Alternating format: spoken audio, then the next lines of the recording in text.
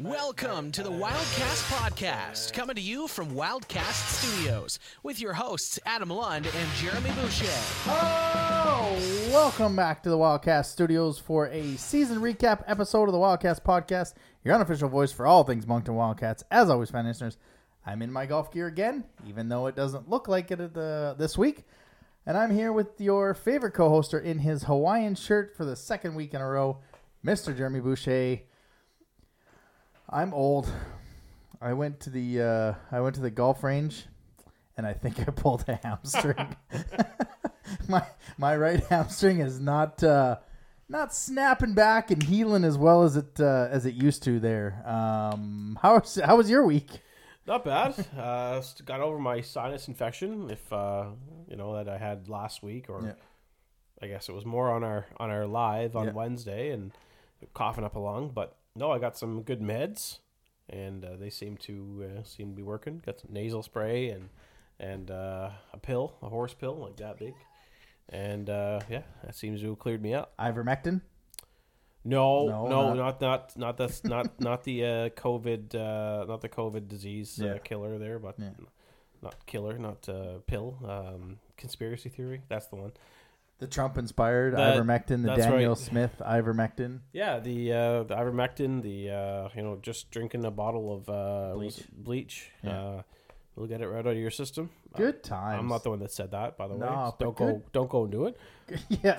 We do not endorse drinking bleach or taking ivermectin. Good times, though. Yeah. When you think back to all those crazy scenarios of what you could do to get rid of it as opposed to just getting the jab. And some people that actually believed it. Yep. Oh, feeling good. Feeling better. So if you were down and out, does that mean you got caught up on Big Brother? No, not even. Oh. Not even. Well, I guess. So there was a double eviction last week. Okay. So I guess it was kind of a good show. I haven't watched this week yet. So the first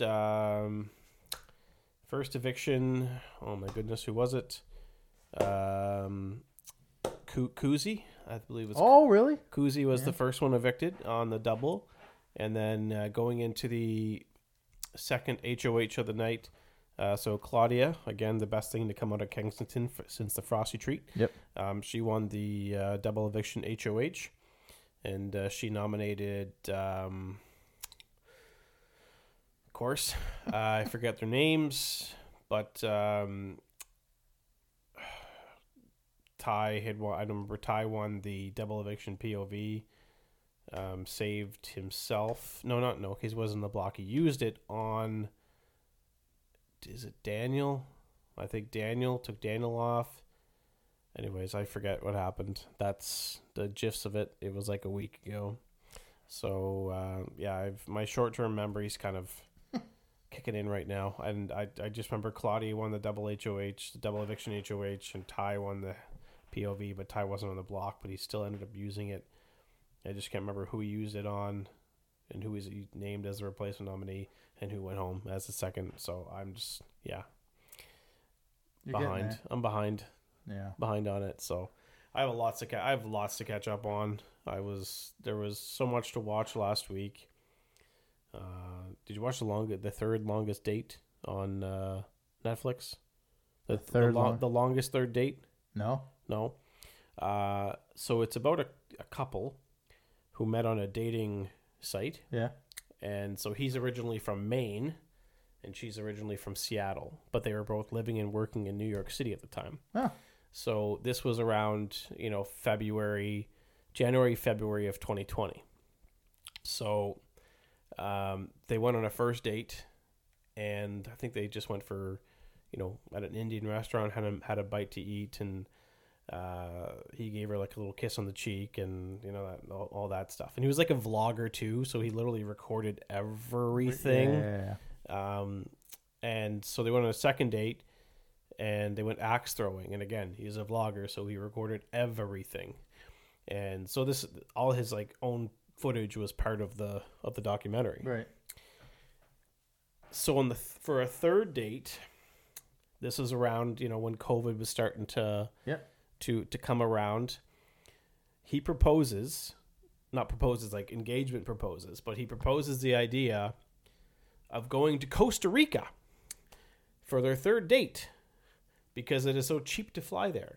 So this is before COVID, though. Like They were going to go to Costa Rica thinking starting. like everything was happening. It was going to be fine, right? So COVID was kind of just this would have been March 2022 when COVID started to 2020. Excuse me, when COVID started to really come around. It's not the ivermectin, folks.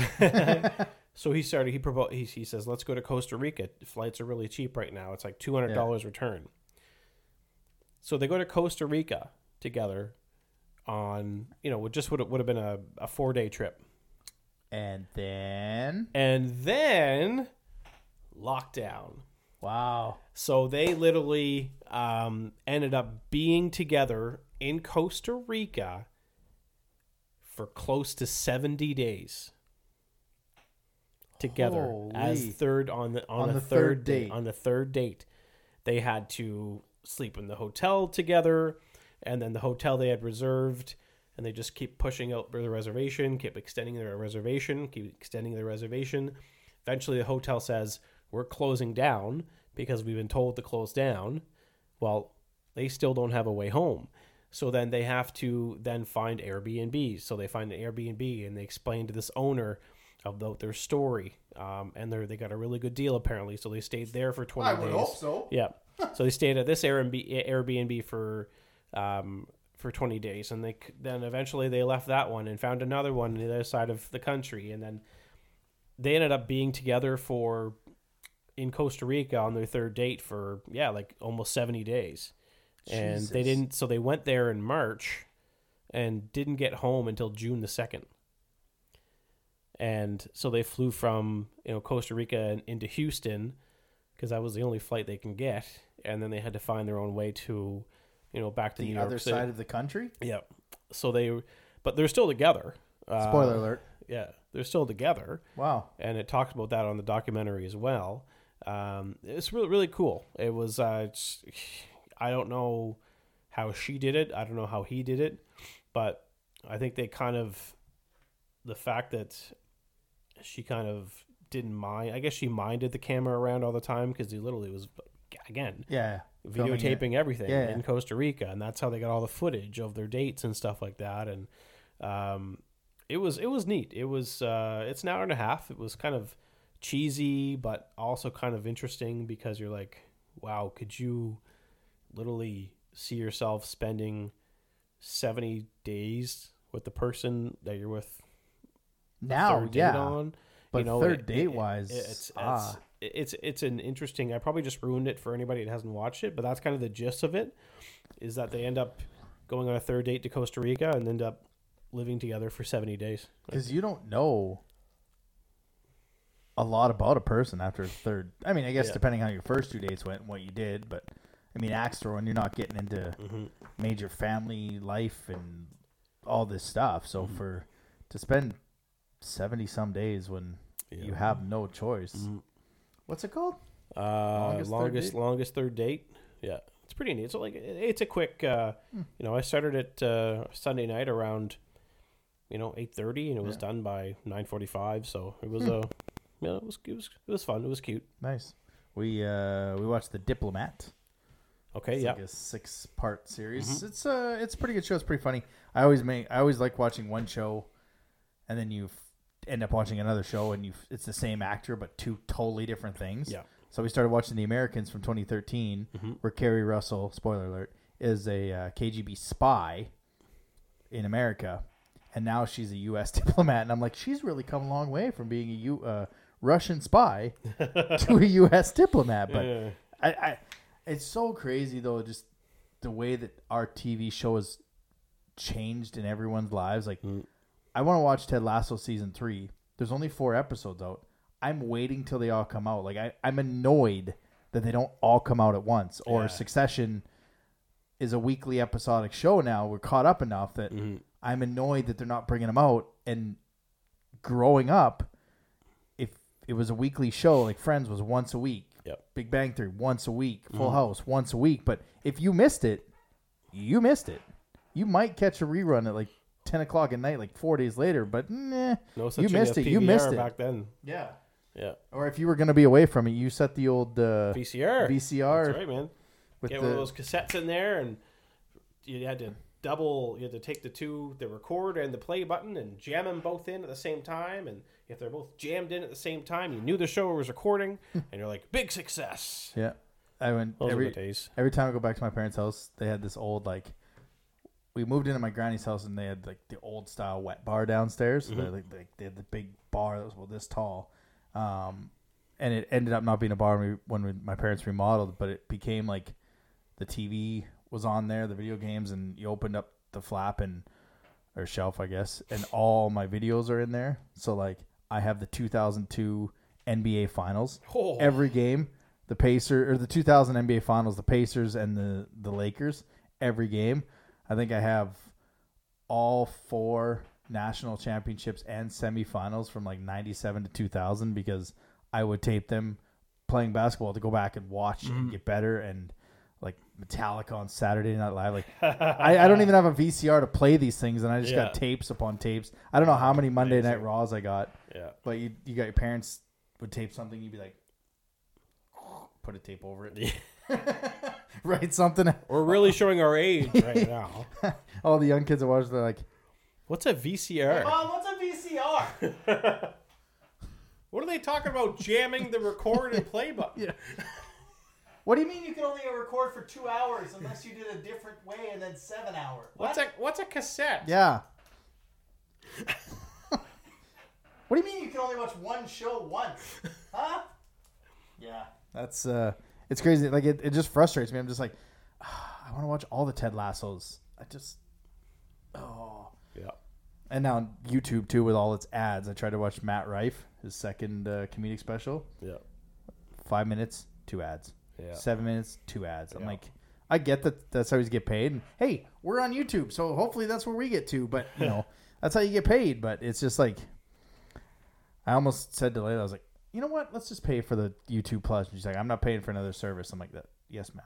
Yes, ma'am. And we just kept watching. Yes, boss. Yep. Yes, boss. All right. As always, don't forget you can follow us on our social medias: Twitter, Moncton Wildcats, Instagram, Wildcats Podcast, TikTok, Wildcats Podcast, and here, of course, on YouTube, ad-free for now. Just hit that like and subscribe button. Let's get to some news and notes from around the queue. News and notes from around the queue. Well, let's put this in order. There were some more awards given out. We'll get rid of that real quick. The Kevin Lowe Memorial Trophy for the best defensive defenseman, Hines, Pierre-Olivier Waugh, and Nicolas Savoie. Tyson Hines won that. The Emily Bouchard Trophy for Defenseman of the Year, Frederic Brunet, Tyson Hines, Tristan Leno. Tristan Leno won that. Those two, him and Etienne Morin, were kind of 1-2 all season, and then Leno had more points, Morin had more goals. Gatineau was on a wagon of a team, so kind of makes sense there. Scholastic Player of the Year, the Marcel Robert Trophy, Julien Biland of Rimouski, Cataford of Halifax, and Pellerin of Victoriaville. Julien Biland of Rimouski won.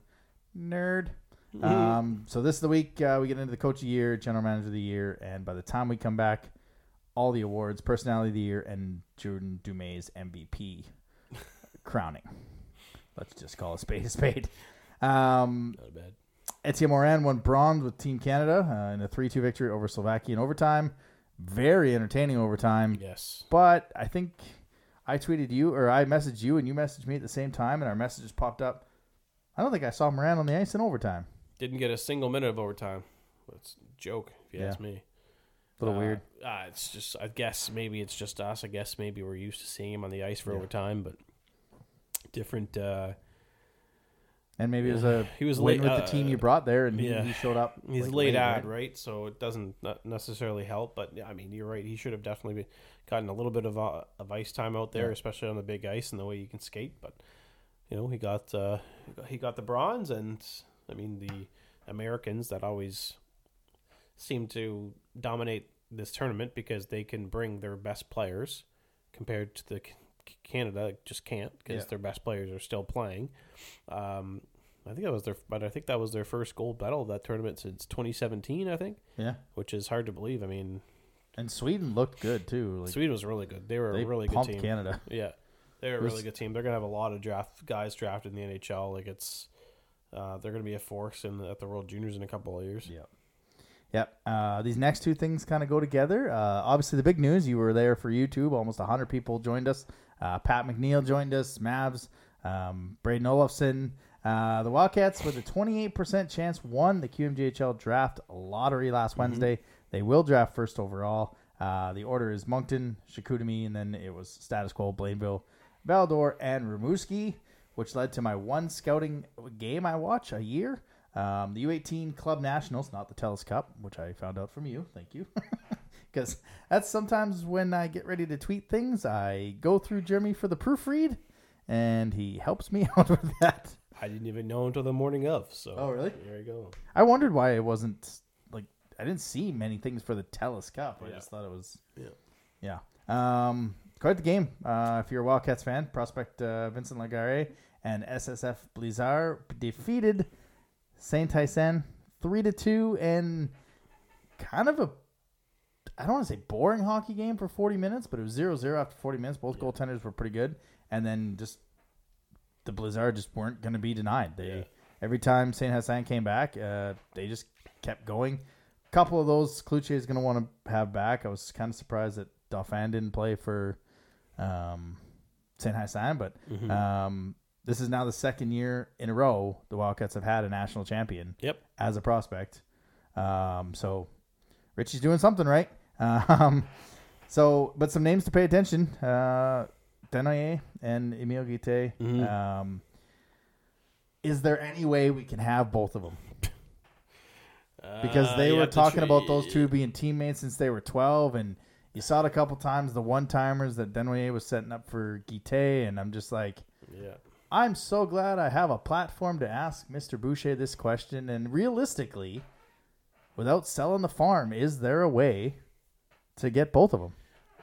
Yeah, I mean, there is. I mean, it's going to involve trading up, but you're going to have to package those two other first-round picks that we've got, and probably another first. I mean, it's because Guité, I kind of put together a bit of a mock draft over the weekend. Not something I want to reveal right now, but stay tuned. I mean, he's probably third or fourth.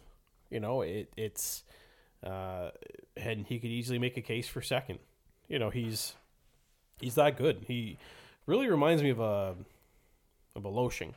He's kind of that trigger guy on the power play. Yeah. He's always going to be on the left shot on the right face off dot. A couple times on the dot, he can let it go. Yeah, he can. And I guess my only issue with him, and again, I've probably only watched 3 or 4 of his games. He's a one zone guy. He's in my one game that I watched a year. Yeah. I totally know what you and Braden were talking about. Actually, I think it was you that Guité may have more points, but Denoyer is what made that team go, and he's the full 200-foot player. And after watching the one game, I was like, yeah, I think given the choice, I think I want Caleb Denoyer. Yeah, he's number one. He's the engine, right? He's the guy that runs the team, and everything goes through him. But he's also, he's as good of a playmaker as he is a shooter, but Guité was the shooter on that team, and it showed. And I mean, Guité was the MVP at the tournament, right? So it showed the tournament that he had, and I had a source tell me that Denoyer was hurt, was injured, played the tournament injured, but he still looked super good, right? But yeah, Saint-Hyacinthe. I mean, those two teams just. The first 2 periods, I think they just simply ran out of gas. And the third period, just pour it on, empty the tank, and see what happens. And, it's SSF emptied the tank just a bit more than SSF, but it came down to literally the final buzzer. Yeah. And is it Pancor or Ray? Pancor, yeah. Pancor made some 5-bell saves for SSF. It could have been at least 3-0 for Saint-Hyacinthe in that first period. Like, he kept. I think he grabbed at least 6 off the goal line. He's crazy, and even in the final minute of the game, he paddled down. 2 inches more. That puck is in the net, and it's the game is tied. And he had a phenomenal game. And no, Dinway's got all the tools. Like it's, checks all the boxes. He's got everything. Guite, I think it's, I might sound silly when I say this, but I see him as a one. Right now, he's a one zone guy. He's going to have to learn how to play the defensive side of the game. Yeah. But his offensive awareness is off the charts. His defensive awareness needs a little bit of work. And so that's kind of why, when Braden took Guite first overall last, on our live, I was like, oof, geez, that's you're leaving the door wide open for me to grab arguably the most complete player available. And so that's how I see Dinway. I see him as the most complete player available. Now you teased on that show about a defenseman that was kind of coming up the ranks. Yes. And SSF had a couple of them in Tremblay and McKinnon. Mm-hmm. Would they be on Moncton's radar at 13 or even 18? Yeah, because they're kind of I had it up here. I think McKinnon was the 20th prospect overall. I just don't want you to give the names, but are those two names that you kind of possibly could see in if we keep all our picks? Yeah, I think so. You're probably, they'll both still, I think both are still available when Moncton would pick at 13. Mm-hmm. And I think one of them could still be available when Moncton picks at 18. So I think there's a good chance of getting those two guys. McKinnon, I mean, the fact he's listed as a defenseman, I think he played more forward. He was always at the front of the. Fits right into Moncton's style. Grab a defenseman. He just seemed to play more forward. It's like there was a I think a goal in the semifinals or the quarter or whenever it was, and you don't often see a defenseman parked in front of the net with your stick on the ice redirecting a point shot. Yeah. Right, and it's so I don't know if that's more just where they see him as a being an ace in his place, as being a kind of a guy in front of the net on the power play, even though he's a defenseman, but. Mm-hmm. He scores a lot of goals, and so I don't know if that's just a decoy or if he's just more or less showing off his versatility. Yeah, they're ranked 18th and 19th, so they could be around depending if Moncton moves up and or down in the draft. I think I know your answer to this, but if you could take two, if Moncton's going to move up and Richie's going to push all in and go up to 1 and 2, Denway and Guite. Or Denway and Wang? Because I think I know your answer. I have to go with Wang just for or Wong or Huang. I don't know exactly how to pronounce. Alex from Saint Eustache. Yeah, exactly. Yeah. So I mean that's kind of that's where I'd want to go, because I mean at that point you take Dinway at first overall, you're getting the most complete player available, and then you take Huang or Wong at that to trade up to get him, you're getting probably the best skater available in the draft. So you're basically getting you've already got your left shot power play quarterback. Well, with him, you're getting your right shot power play quarterback. It's kind of, and that would be a deadly power play. If you don't even put them together, just keep them on on separate PP1 units. and PP2. Exactly right, and you've got a quarterback on each power play. But because I think I saw on the boards people were comparing Moncton moving up to get two of these players to what Halifax did when they got Olivier Grew and McIsaac. But someone else pointed, and I can't remember who it was, that they got McIsaac because he wasn't going to Baie-Comeau, who had number 2, and Chicoutimi just isn't going to willingly give this up. And a player, these Quebec players, they have no problem going to Chicoutimi. They got no problem going to Blainville. Yes, that would be good to get a top forward and a top defenseman to set you up, because this is a very important draft, because if the Wildcats seem to have intentions of hosting the Memorial Cup in 2025, and Richie's had a couple good drafts, but when you've got a 1, a 13, and I think 18, you really got to nail these picks. And if you're going to move up, you better be sure that you're moving up to 2 to get your 2 guys, not moving up to 3 and hoping one of your guys falls, right? So for the sake of making the argument, let's go to the draft in 2016 in Charlottetown. You were there. When I was there. and Bacobo traded number 2. Yeah. So Halifax, this is what Halifax had to give to Bacomo to move up to 2nd overall. The 16th pick in that same draft. Mm-hmm. The 7th pick in that same draft. So 7th overall, 16th overall, 24th overall. So a second rounder. Yeah. And then a first the following year, which was Ruin Aranda's pick. I don't remember where that pick ended up being, but we can easily go. But either way, that's so three it's first three and a second. first and a second. Are you willing to pull that trigger for Alex Wang, knowing that you're going to get at minimum 2 years, and after that Memorial Cup, you're going to haul back for him? My concern is we don't have a second this year. Right. So that's going to hurt the. Now you could put a player in there. You could put a player in there, which appeases that. I think I'm okay doing that. Okay. Because I've been on the whole time we've talked about from the Ethan Gauthier, in our former studios to now. Mm-hmm. I've been saying, will Moncton have one pick? I think they'll come away out of that first round with one. I think they're going to move some to get guys. I think I'm okay with that. If he's as valuable as you and Braden and everybody else has him, I think I'm okay giving up the 13th, the 18th, a first next year, and either a player or a second next year for these 2 players for 2 guaranteed years, and then get the haul back the following Christmas. And of course, it'll be much easier if we get the Memorial Cup, and if you know you're going to get it. And these 2 players would make it a lot more, what's the word I'm looking for, desirable for us to host a Memorial Cup.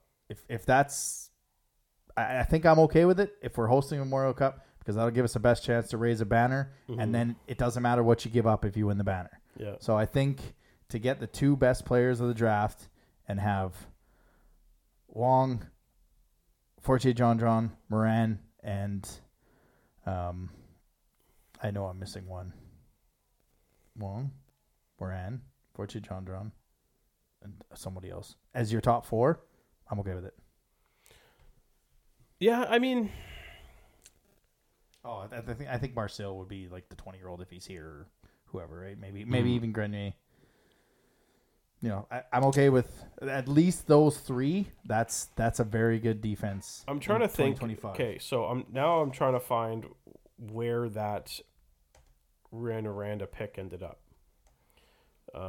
So I've got to find that trade now, which is going to take me a little bit, but because that would have been the preseason of 2016 when that trade was made. So let's look at. So I mean that's a lot of your future. That's 2 firsts. It's 3. Yeah. So essentially, we don't have a second round pick. Yeah. But we do have the 2 other firsts. We probably are going to have our own. We have our own first next year, which is it's going to be a later pick.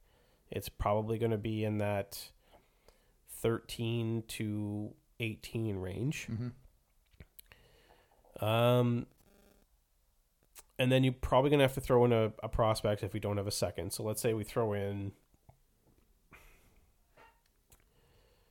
Sidney Delorier, right? Yeah. Who was, I think, a 3rd-round pick last year. But you're still probably going to have to pay a little more. It's going to be an expensive trade to make. I can't give an answer right now. I don't want to give an answer right now. Just it's too much for me to process in my mind.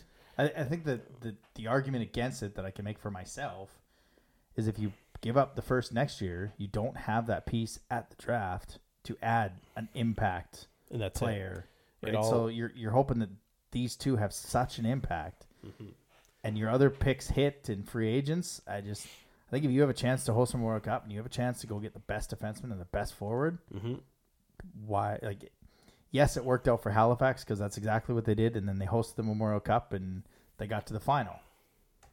I don't know how I feel if we made the trade and got to the final and didn't win, but if you end up raising the banner, I think I would do that, but that's why I sit here and I don't make decisions. Mm-hmm. See, I can't make that call right now. I need to write it down and look at it and make a decision. I'll come back with an answer for you in 2 weeks, just because I need to. I can't. It seems like it would make sense, but I also don't think that we're missing a piece. Right. Is what I want to is what I think. So I need to kind of find, I need to find the missing piece that we could throw in. That's my only thing, right? If we can somehow get a second round pick at the draft, how we would do that is beyond me. But if that would have to be a player somewhere the night before, because the trade deadline opens up the night before or whatever. We'd have to somehow find a second round pick. And I mean, there's not much room on this roster, as is, in my opinion. So who would we move out to get that second round pick? What trade would we have to make to get that second round pick in order for us to come up with a similar package that Halifax sent to Baie-Comeau to get second overall? It's I have an idea, but I'll tell you on. Yeah, I'll sit down on it. I'm gonna write some numbers down and write some names down, and I think the other in 2 weeks, your quick question for me will be, Jeremy, will you give it up? All right. That's a quick question when we're back in 2 weeks. Perfect. I think the other part, as you were talking about writing it down, and our cupboards are kind of like, what's the move? I think the fact that we have had success in the later rounds gives me a little bit of, okay, I'd rather do that and hit later rounds than, because you don't know at 13 and 18. No. They might hit. More than likely they do, but you just don't 100% know. So, yeah, we were going to talk about the semifinals. I guess we could do that a little bit. Sherbrooke up 2-0. I think the surprise for me is Quebec up 2-0. I thought that at least be a my split. Perfect record is in jeopardy here. Yeah.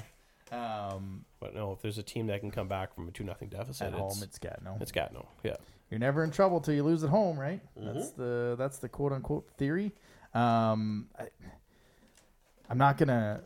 This might sound like I'm hammering on Halifax, and I'm not. But they knew that they were in tough, and everyone knew that they were in tough. They weren't playing Cape Breton. They weren't playing Moncton in the playoffs. Yes, they caught Quebec because their schedule was very favorable down the stretch, and I don't know if maybe that hurt them a little bit. They didn't have to go at full gear, and it's tough to always just flip on a switch, especially in the third round of the playoffs. But I have hope for them to come back and stretch this series, because they almost got game 2. They almost evened it up. Both games went to overtime. So I still feel good about Gatineau going home. But I do think that Halifax can get a couple, at least one in Sherbrooke to get it back home. And then who knows? Because I think these series are all 2-2, 1-1, right? Yes, they are. Yeah. Once you get the semifinals, it's the classic Sherbrooke and Halifax changing. They were literally traveling on the same plane. Yeah. Oh my God, I hate that. Can we talk about Zach Leroux taking a shot of mustard on the bench? Apparently, that's for leg cramps. If I have cramps, I eat a banana, right? Because Munenori Kawasaki, Blue Jays, absolutely love him. Yeah. Did an interview with I forget his name now, but he talks about eating bananas when he has cramps because monkeys never cramp. So he says, I eat bananas because monkeys never cramp, and so I took that as an educational piece when I heard the interview. So anytime I have cramps now, I eat a banana. The more you know. But mustard? I guess, yeah. Because somebody asked Halifax why, I think they said Dume or Doucette, one of the two, and they said, it was Leroux and he does it for cramps. And I'm like, you could have given me 50 guesses on a food that doesn't help with cramps, and I might have got to bananas. I know I would have said Gatorade off the top. Yep. But yeah, I think that might be the first time I've ever seen someone eat mustard. I was disgusted by that. I need something with it, a hot dog But I don't know about eating a hot dog in the middle of a game. That might not work very well. Mark Sanchez did it for the New York Jets. Well, yeah, but a little different. But imagine Leroux just turns around. Big wiener in his mouth. Takes a big bite, Favreau's like, let's go. He's trying to chew it down while he puts his mouth guard Easy in. there, Joey Chestnut. Yeah. No, that was weird. Yeah. And I love how Halifax is. I want to say this in a very nice way here. They're trying their best to have their fans feel pity for them.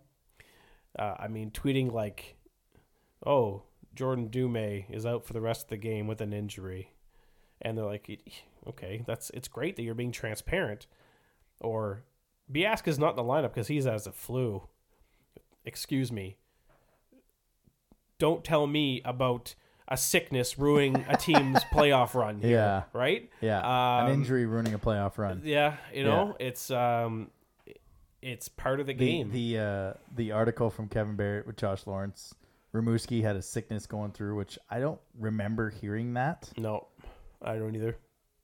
And I think we had Tozer on in and around that, and I can't remember if he told us or not. He might have, and I just don't remember because it was many, many years ago. But I thought that was perfect timing for Lawrence's article to come out, and then Biaska to be out. And my, how the turntables. Oh, my man. Imagine losing a series or losing games because you have injuries or a sickness. Yeah. Never happened here before. Nope. I've never heard of that. Nope. So, but, man, if they must have sprung up overnight. If they get 2 in Sherbrooke, character comes to mind. Character will come to mind with Biaska returning, Dumais possibly returning. Character wins. It's the highs are highs and the lows are lows. And they've got to win the next one. Yeah. They've got to win the next one. Yeah. And if they win the next one, they can probably win the next one. But if they don't win the next one, they're not going to win the next one. So the next one is very important. Yep. Yeah, there's a lot of pundits saying, well, finally these sweeps and short series are over, and right now there's quite a potential for both these teams to be done. Maybe they're both like, you know what, let's just get this over with and then start the 4th round early and then get a bit of a break. Well, that's it, right? They kind of, do they have to be lined up with the OHL? I don't think so. They don't have to be, right? No, because I think the OHL was going when London's got a 2-0 lead, I think, last time I checked. Yeah, I think so. And Seattle's got a 2-0 lead. No, London split. Did they split? Wait, who's North Bay playing? Peterborough. Yeah, so they're split. Yeah, 1-1. And London's Sarnia. They're up 2-0, and Seattle's up 2-0. Yeah. On Kamloops, which is best case scenario. Yeah, you get two playoff rounds in, you get a week and a half off. Yeah, or 2 and weeks you've got off. the best team in the entire WHL representing the WHL, and you have one of the best teams on paper as the host team. Yep. And let those teams just kill each other. Yep, they did it smart over there in Western Canada. They're not gonna lose round, although I think they did win last year. But they're setting up that both teams might end up showing up on that Monday night or Wednesday night stupidity final. All right, let's get into our season action. Well, we're here. Weekly Rewind. Season Rewind. Weekly Rewind, presented by Sports Pub. Looking for a great place to have some wings, beers, watch sports with your friends. Well, basically the NHL playoffs. I mean, home ice means absolutely nothing. Head to 1715 Main Street, where the Salty Sea Dog used to be. Happy hour Mondays. Most of the products are $5.50 a pint, and well, you get a pound of wings and fries for $15.99. Tuesdays on Wing Night, which, once you hear this, if you're a Leafs fan, Game 1 was last night, so never mind, because my thought was coming out. Yeah. Florida only gets 1 day off? Yeah, 2 days. Holy crap. Yeah. That's why you got to finish that thing early, bro. Oh, man. I know, it's always been weird to me that, and the NBA, Game 1, Miami and New York, was played before Game 7, Golden State and Sacramento. And then the night before that, before Game 7 of the Colorado series, Denver and Phoenix, they start round 2 before round 1's done. Probably based on building availability. Yeah, because there's so much crap going on. But yeah, That's where I didn't know that. Yeah, Florida got 1 day off. So here we go. The season recap. The Wildcats finished 35-29, 2-2, 7th in the league, 3rd in the conference, 2nd in the Maritimes. So before we get in kind of individual grade, which we're going to do grading in groups, we're going to grade the season. For me, I'm going to go with a B- for the year. They finished where we thought they would. I thought a lot of the young guys took strides, but I probably would have given them a B+ or maybe even an A- had they not gone so cold in the first part of January, February, going 9 of 10, and then just like lost 9 of 10, win 2 of 3, lose 3 of 4, win 2 of 3. Like it was just so hot and cold. They finished 10 and 2, which is why I gave them the B-. So for me, I'm going to go with the B- on a whole. What do you got? Yeah, it's I'm kind of around there too. I'll go with I'll just go with a B. Same reasons as you. You know, they got off to a decent start. They had the chemistry. They were rolling. They're, you know, I think we mentioned a few times in the first half they were winning games they shouldn't have been winning. You know, and then the trade period happened. Yep. And I never realized how important Thomas Darcy and Frankie Iasenza were to the team until they were gone. And then it just kind of went downhill a little bit. And I remember we were calling for Lacroix to be fired and this and that. And then, you know, it got to a point where, you know, he held those individual player meetings and took a while to get going. And for that first game after those player meetings, they lost to St. John, which was, again, our first reaction was that didn't work. You know, he's completely lost the room. But you know, I think it eventually did turn around, and you know, I think he's kind of done enough to be back next year. You know, I think that 7-game series against Baie-Comeau probably saved his job, in my opinion. You could say Barbashev saved his job because of that goal in Game 7 in overtime. But and you know, the one win against Halifax, to me that was another reason. You know, you won two huge games in a matter of you know 48 hours, 72 hours, or whatever it was, and I think those were two key factors in you know that he can easily say, look, this is me. This is what I can do. Is I can get this team up for big games, and you know, it was only 3 months ago that we wanted him gone. You know, it was probably 2.5 months ago more, and it's so it was like Kevin Barrett said, there was a lot of ups and downs. It was a roller coaster of a season, but he said there was more ups than downs.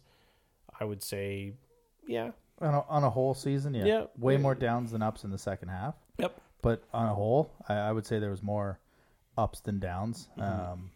Interesting you bring up Lacroix. I'll save that to the question at the end once we do these grades for you. So we'll get into goaltending. Steinman goes 21-16. Fillion goes 14-13. 309 for Steinman, a 4 goals against average. I'm going to go a B+. Because, and it could have been higher. Steinman, I won't say he was the reason we made the playoffs. We were going to make it anyways, but he was the reason we were the 3rd seed. He was the reason we got past Baie-Comeau. I have been a Fillion truther. We both have been Fillion truthers.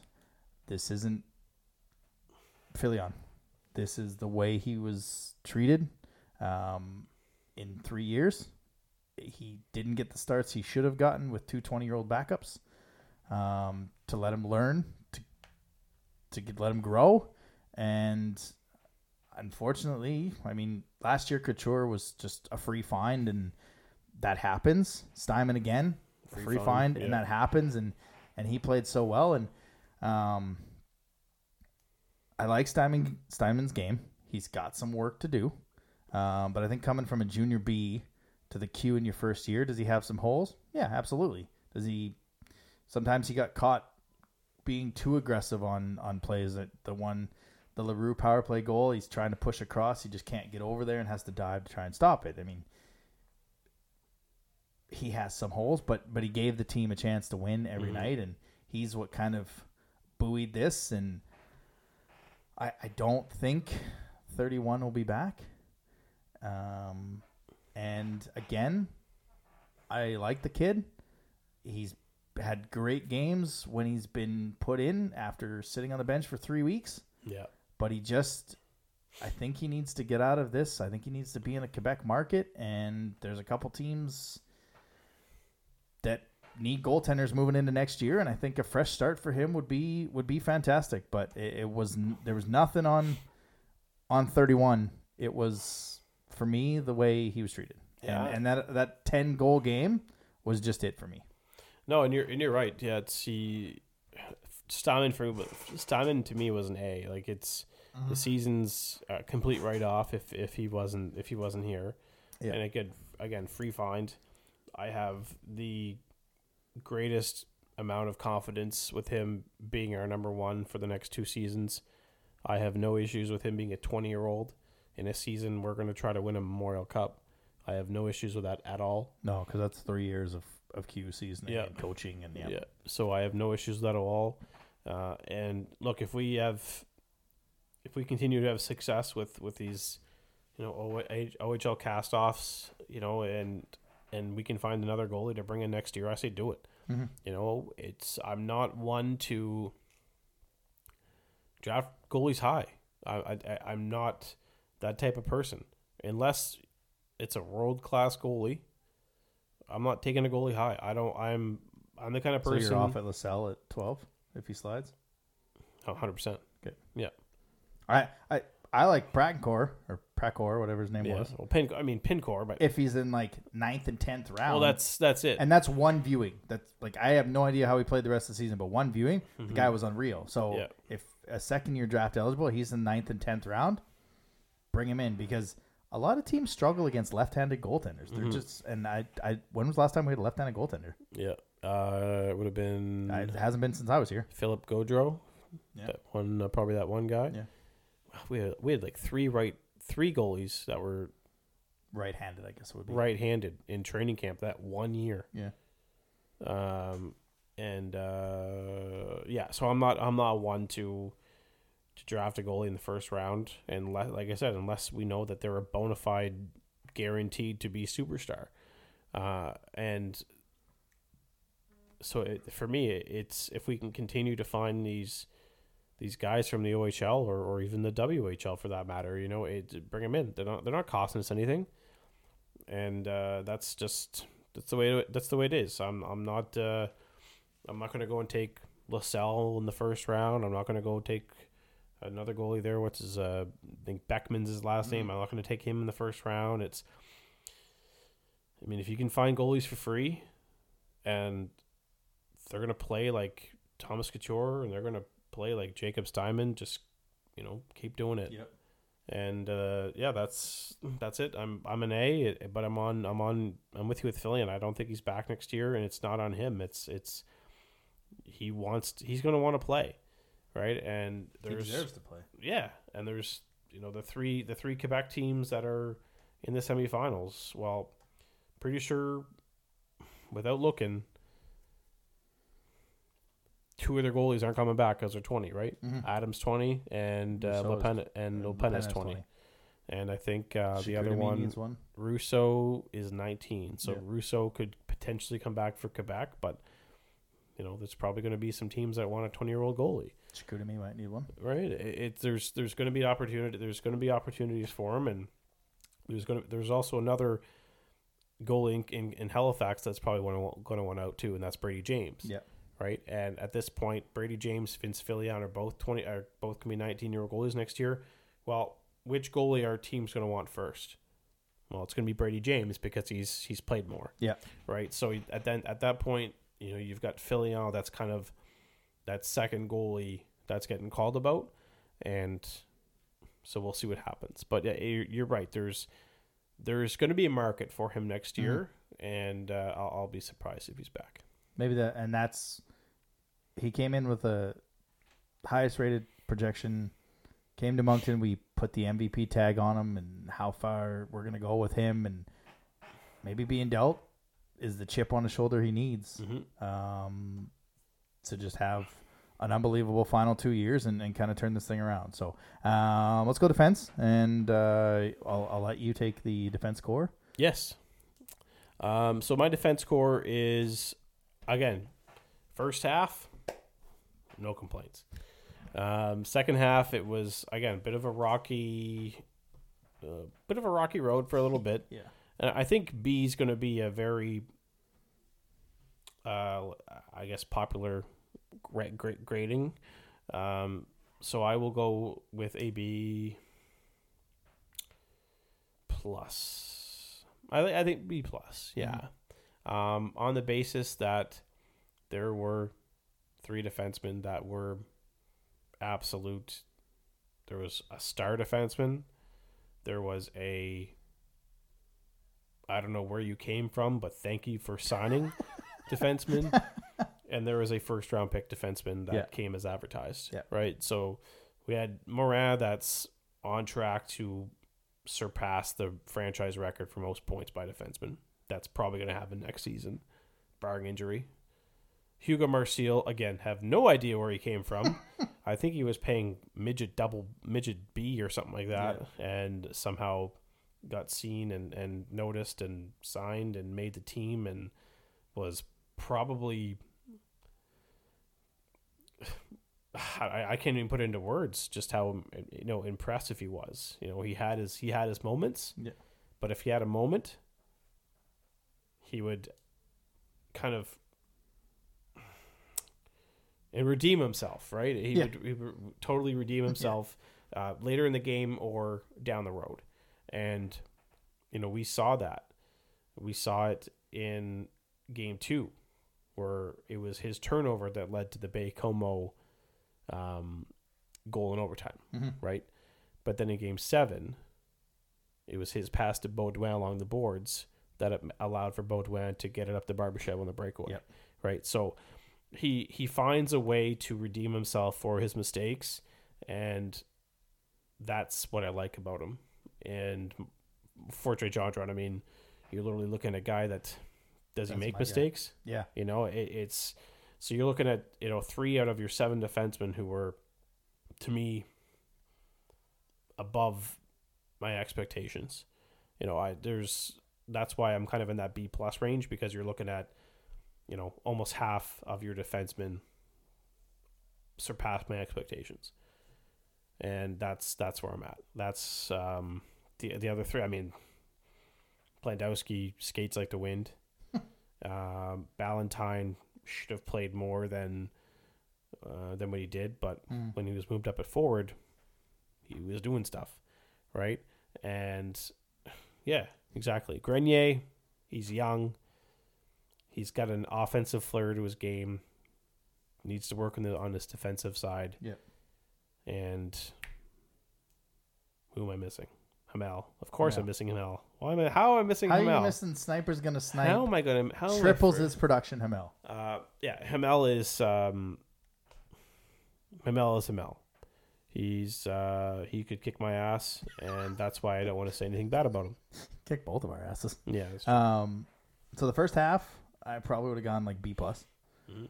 Second half, I think everyone underestimated ISN's and Darcy's impact, so I'm gonna go C plus, because, and it's the 3 players you mentioned were great. Moran is stupid, like just a star.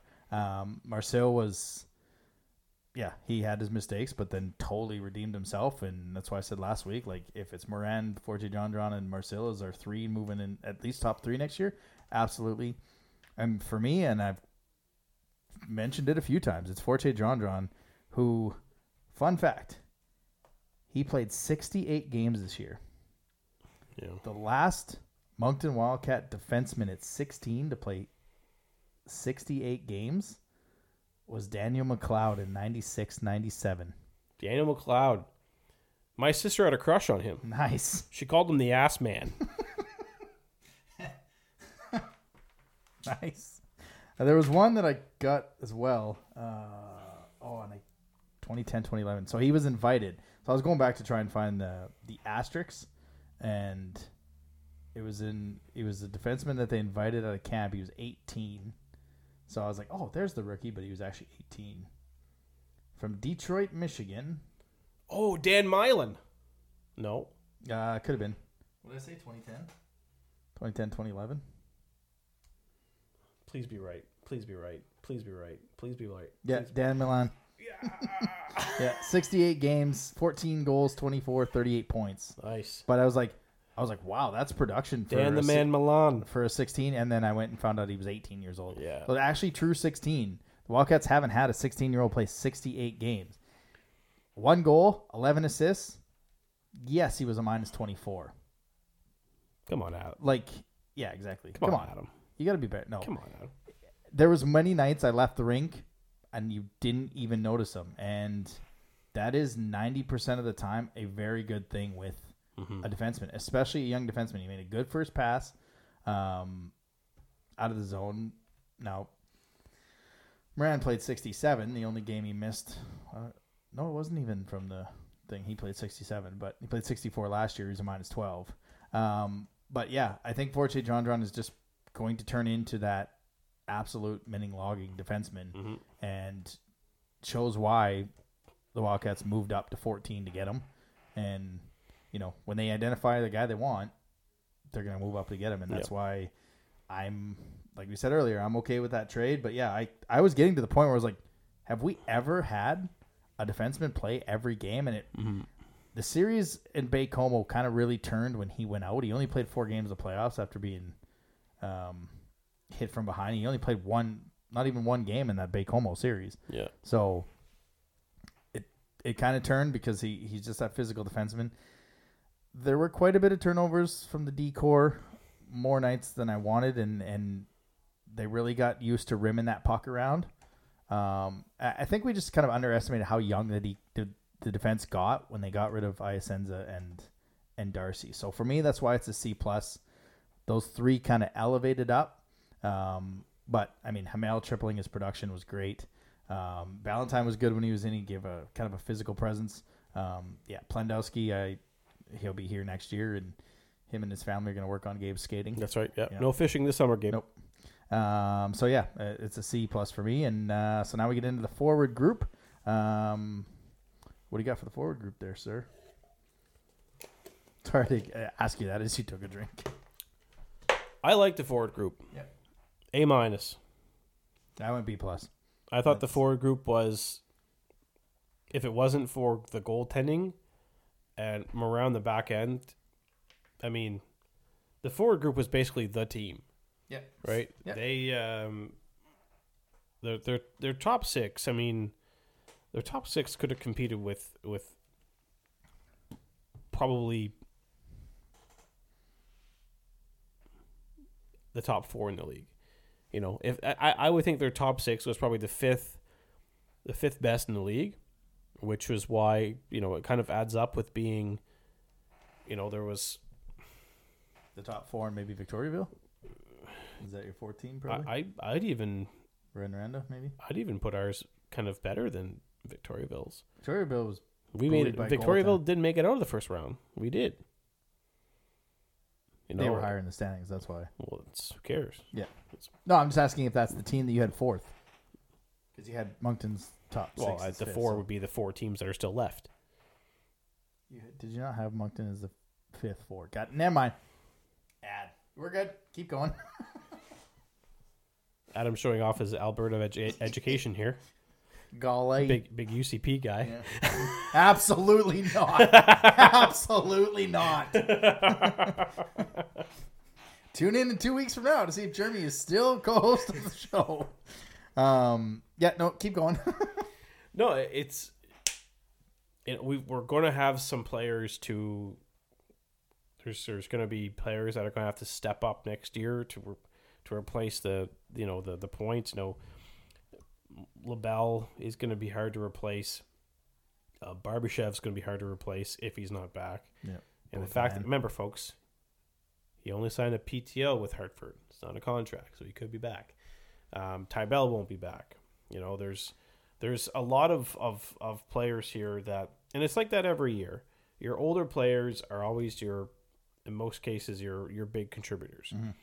So you have to have players that can replace that.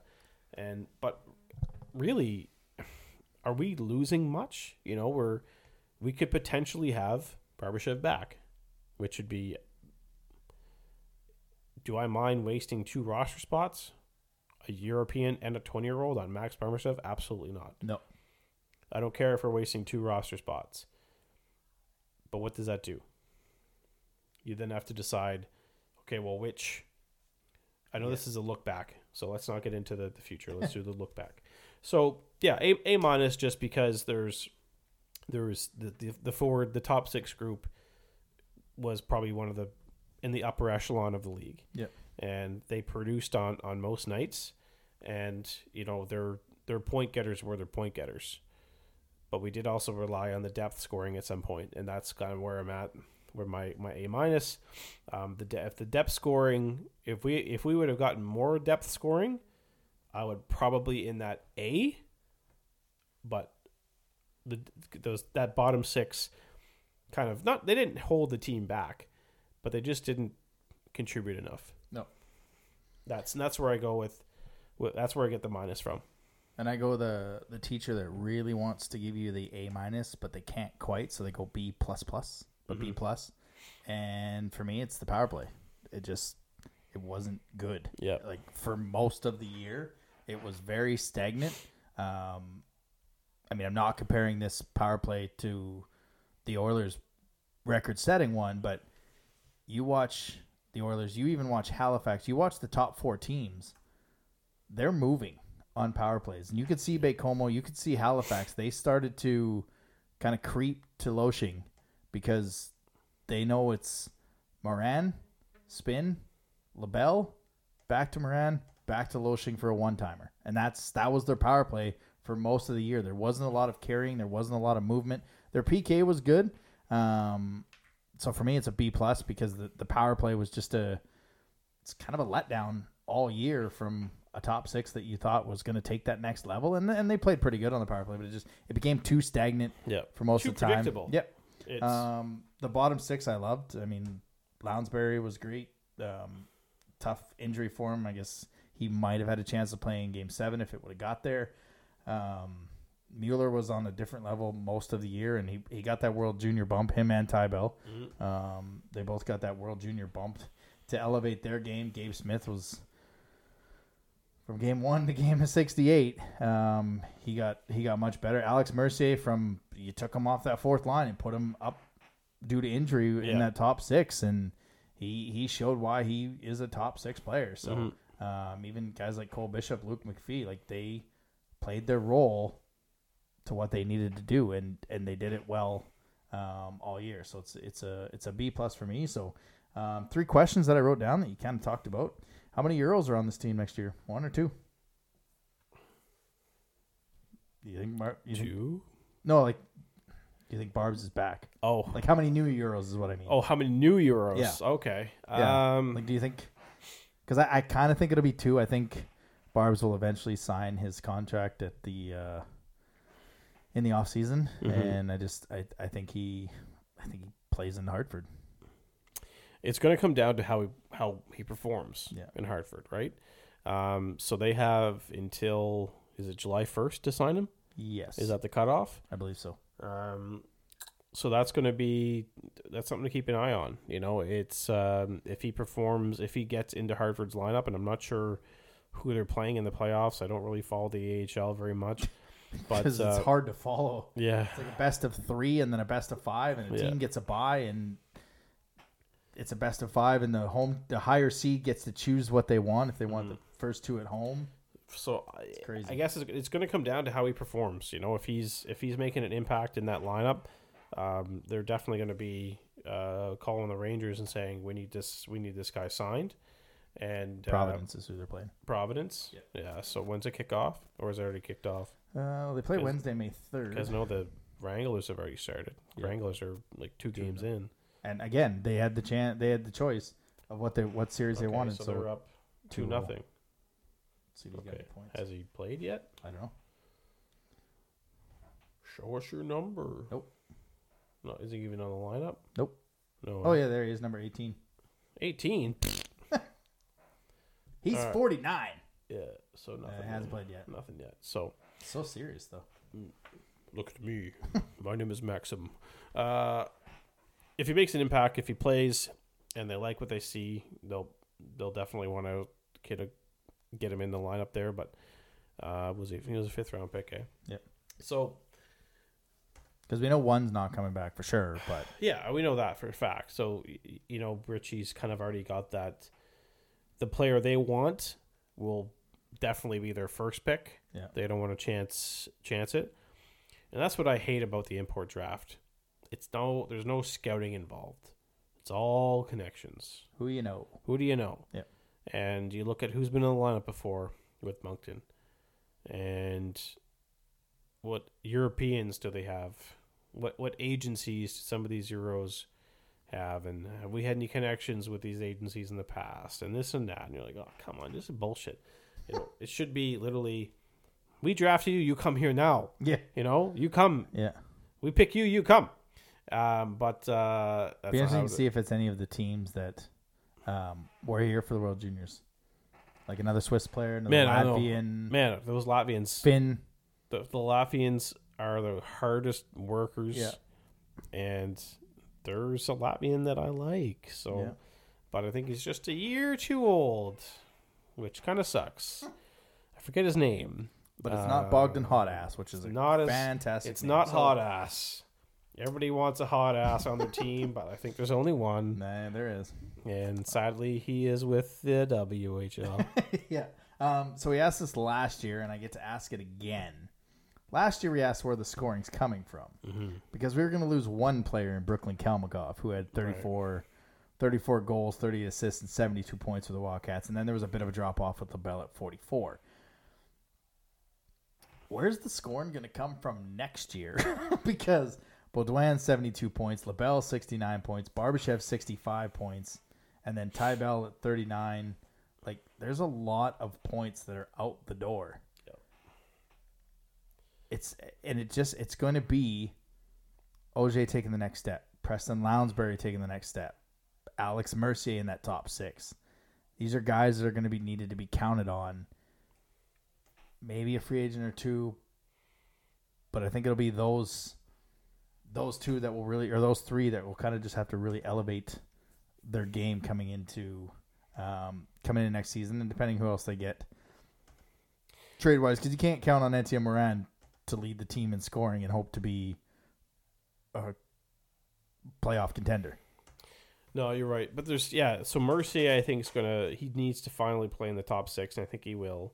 And I think he's going to be a big contributor next year. We'll still have Loshing.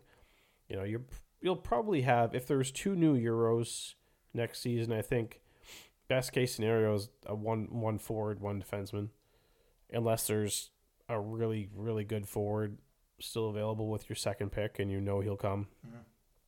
Mm-hmm. And usually imports are immediate top 6 players. So it's I think you can get points just based on Euros, and but if your defense, your decor is pretty much, I wouldn't say set, but there's not much. It's one spot, Alex Swang. Well, no, there's probably 1 or 2 spots. Yeah, there's a 5th and maybe a 7th. That's kind of where, because Mm-hmm. right now coming back, you've got Moran, Fortier Gendron, Plandowski, Marcel, Ballantyne, Grenier. Yeah. That's your 6. Mm-hmm. There's maybe 1 to 2 spots because they do carry 7 or 8 defensemen at times. But right now, based on that, I would think if you're going to get 2 Euros, you maybe want an impact ones, maybe 2 forwards. Bring in an OHL free agent kind of defenseman like Ballantyne. And I mean, what did they bring in last time? 6 free agents last year, and we got Ballantyne, Marcel, and Steinman out of those 6. Yeah, that's a pretty good winning percentage. That's a pretty good batting average. It's a lot better than what we used to do, where it was 18 guys, quantity over quality. Yeah, but now it's quality over quantity. Yeah. I remember when we used to bring in 15 to 20 free agents a year. Thanks a lot, Roger Shannon. Like, you're literally like just one, maybe. Yeah, that's a good focus now. Is you're literally get the quality over the quantity. Mm-hmm. And we don't need to bring in 10 free agents a year. Identify 3 or 4 or 5 that have a legitimate shot of making the team and go from there.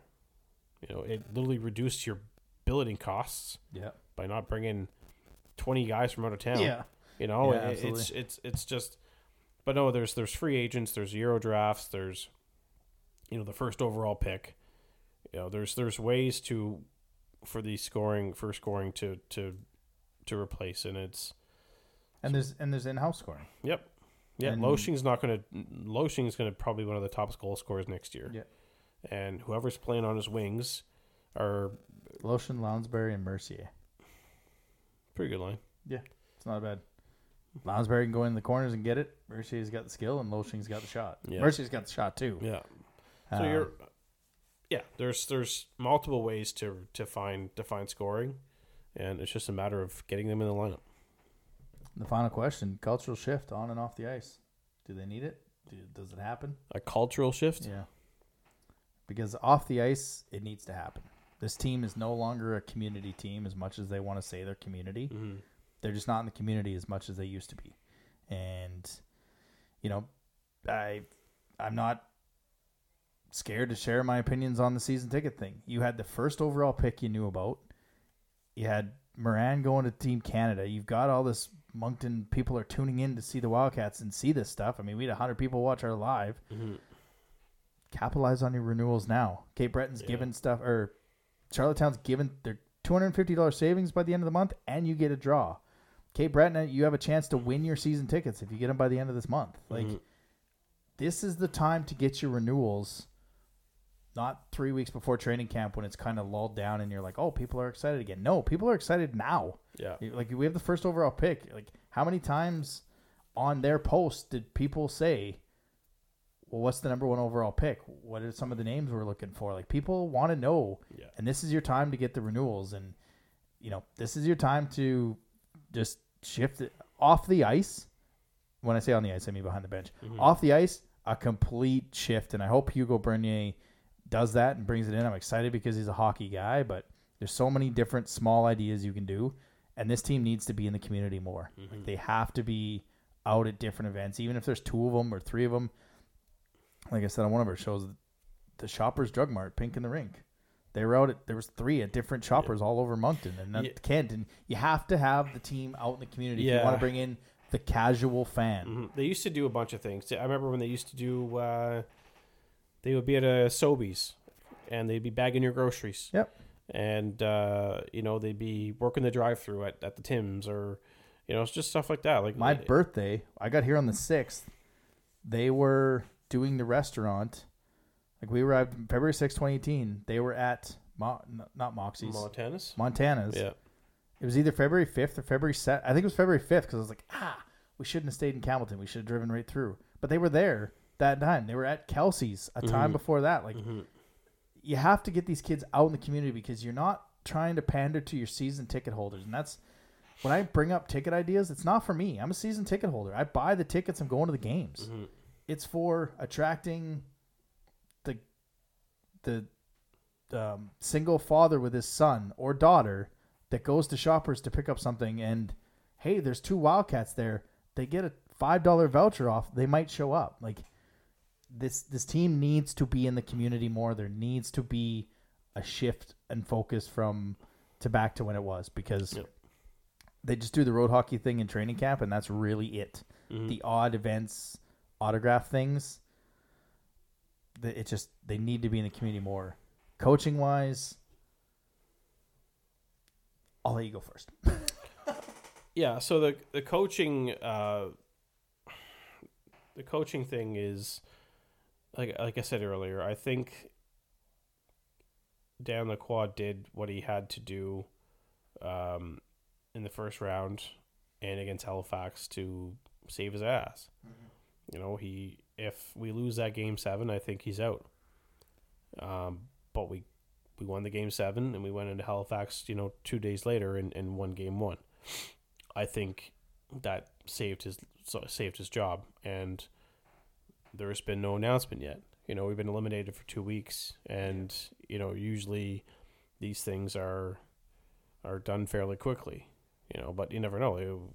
The Sirs Beausoleil move was completely out of the blue. The Brad Yetman move was completely out of the blue. And so you never know. It could be dropped tonight. It could be dropped tomorrow. But I think he's done enough to stick around, but he's probably on a short leash to start the season, maybe. Yeah, he's definitely that's just my personal opinion, because I think his deal ends at the end of next season. Was it the end of next season? I think so, because I think it was last 2 summers ago that he signed a 3-year deal. Him and Heptage. They re-upped for 1 year, I thought. Yeah. Because in 2020, he signed a 3-year deal. Yeah. Okay. So, and then I think they re-upped for 1 more year, so it might be the end of next season. But I think if he's here, if he's still the head coach by the time we come back to do the show, I think he's here to start the season. Yeah. My personal opinion, I think it's shit. Like, I think cleaning house is what's needed. I mean, it's just the power play wasn't good all year. They had those second half lulls. I do believe, like you, I think beating Baie-Comeau saved his job.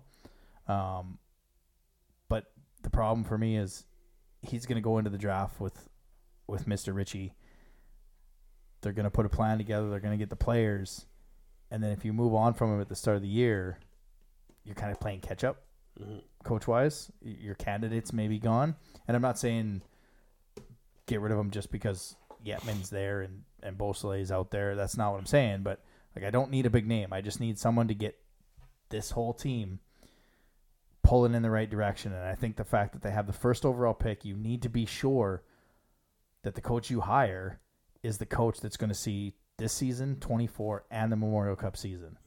And I don't know if Dan is the coach to lead this group to the Memorial Cup, because there was just too many inconsistencies all season and too many, they couldn't get the puck out sometimes. And then they were in scramble mode. It's just for me personally, nothing against Dan, like the guy, never talked to him in my life, but coaching wise, just keeping it on the ice, I think you need to kind of clean house a little bit, assistants and everything, and just give it a whole new shift. And because this coach has to be your coach going into the Memorial Cup, because you can't have one short leash and then 2 years when you actually host to start the 2025, you got another coach. This is kind of your guy that's going to build this for 2 years and be ready to go. I mean, I don't. I mean, the D. It was an inexperienced D at the same time too, right? There was, you're seeing these, the 4 teams that are still in, they're there for a reason. They rarely make mistakes, and that's the thing. We made a lot of mistakes, but I think it was due to the fact that our D-core was so young. Yeah. So I don't want to put the blame on. I mean, turnovers aren't a result of coaching. It's a result of the scheme to get out of your zone. Right. Yeah. Just how many times did I say to you, they keep rimming the puck around, they keep getting in trouble, right? Yeah. No, I know. Scheme wise, for me, it's the power play wise. Yeah. The PK is fine. I had no problem with the PK. It was pretty good all year, but I think if you're gonna shift things off ice and on ice, and the number 1 pick, and this sets the tone for your Memorial Cup host in 2025. Because did they have coaches just before they hosted, and was it a coach that'd been there for a few years and kind of? They hired Ted Nolan the year before, the summer before the Memorial Cup, I think it was. All right, never mind. So it was it can't be done. They had a coaching staff. They had Ted Nolan. I think it was Ted Nolan, Danny Flynn, and Dan Lacroix, if I'm not mistaken. They had some names. Right. They brought in some names. But I just don't want to get into the St. John, where they had a coach, and then he was let go, and then they brought another coach, and then they fired him in the playoffs, and they brought another coach. We're not gonna get Gardner McDougall to show up. No. I don't want that situation where we have 2 coaches when we know we're hosting the Memorial Cup. I want someone who starts it and you can see the development from day one, and I think he'll be here, but if he's not here by the time, if he's still here by the time we come back, that's 3 weeks from the draft. I think he's here for the foreseeable future. Yeah, but like you, on a shorter leash. Yeah, and that's what I say. So Ted Nolan was the head coach. Danny Flynn was assistant. Dan Lacroix was assistant. France Bergeron was the goaltending coach. So Alan Power was director of hockey operations. Peter Nevin, Mike Yandel. Like, we had a staff. Like, that was a staff. Yeah. And that was like one of the better, like probably one of the better teams we put together. But yeah, that was that was a superstar bench. Yeah. You know, behind the bench it was 3 superstars, and that's why that's what the team was so good. But really, you can't go out and you can't afford 3 coaches like that right now. No, and even to find one, they might not have the impact that you're looking for. I don't care what the name is. I just want them pulling the wagon the same way. Mm-hmm. And there's a lot of times where scheme-wise, and I'm not a coach or never claimed to be and know a lot of schemes, but there were a lot of nights where they just didn't look like they were in it. And so we'll see. Mm-hmm. We don't make those decisions. We're just 2 guys that sit behind and make our voices heard. But that'll do it for this show. Wee bit longer, but hey, that's okay. We're not going to be here for 2 weeks, so we're coming back in 2 weeks, May 17th, with one of our 2 draft pre-shows. As like I said, we get you ready for the Wildcats draft as they have the number 1 overall pick. We're trying to line up some guests for both the May 17th show as well as the May 31st show. Then the June 7th is the actual mock draft. Get you ready for round 1. And then we're in Sherbrooke 9th and 10th of June. And then the season 6 finale is June 14th, the post-draft show. And we'll see if we can line up a nice big guest as we usually do. And then that's it for the summer, my boy. Perfect. Nice. All right. Break. For Jeremy, I'm Adam. See you in 2 weeks. Thanks for listening to another episode of the Wildcast Podcast. Follow us on social media at Moncton Wildcats.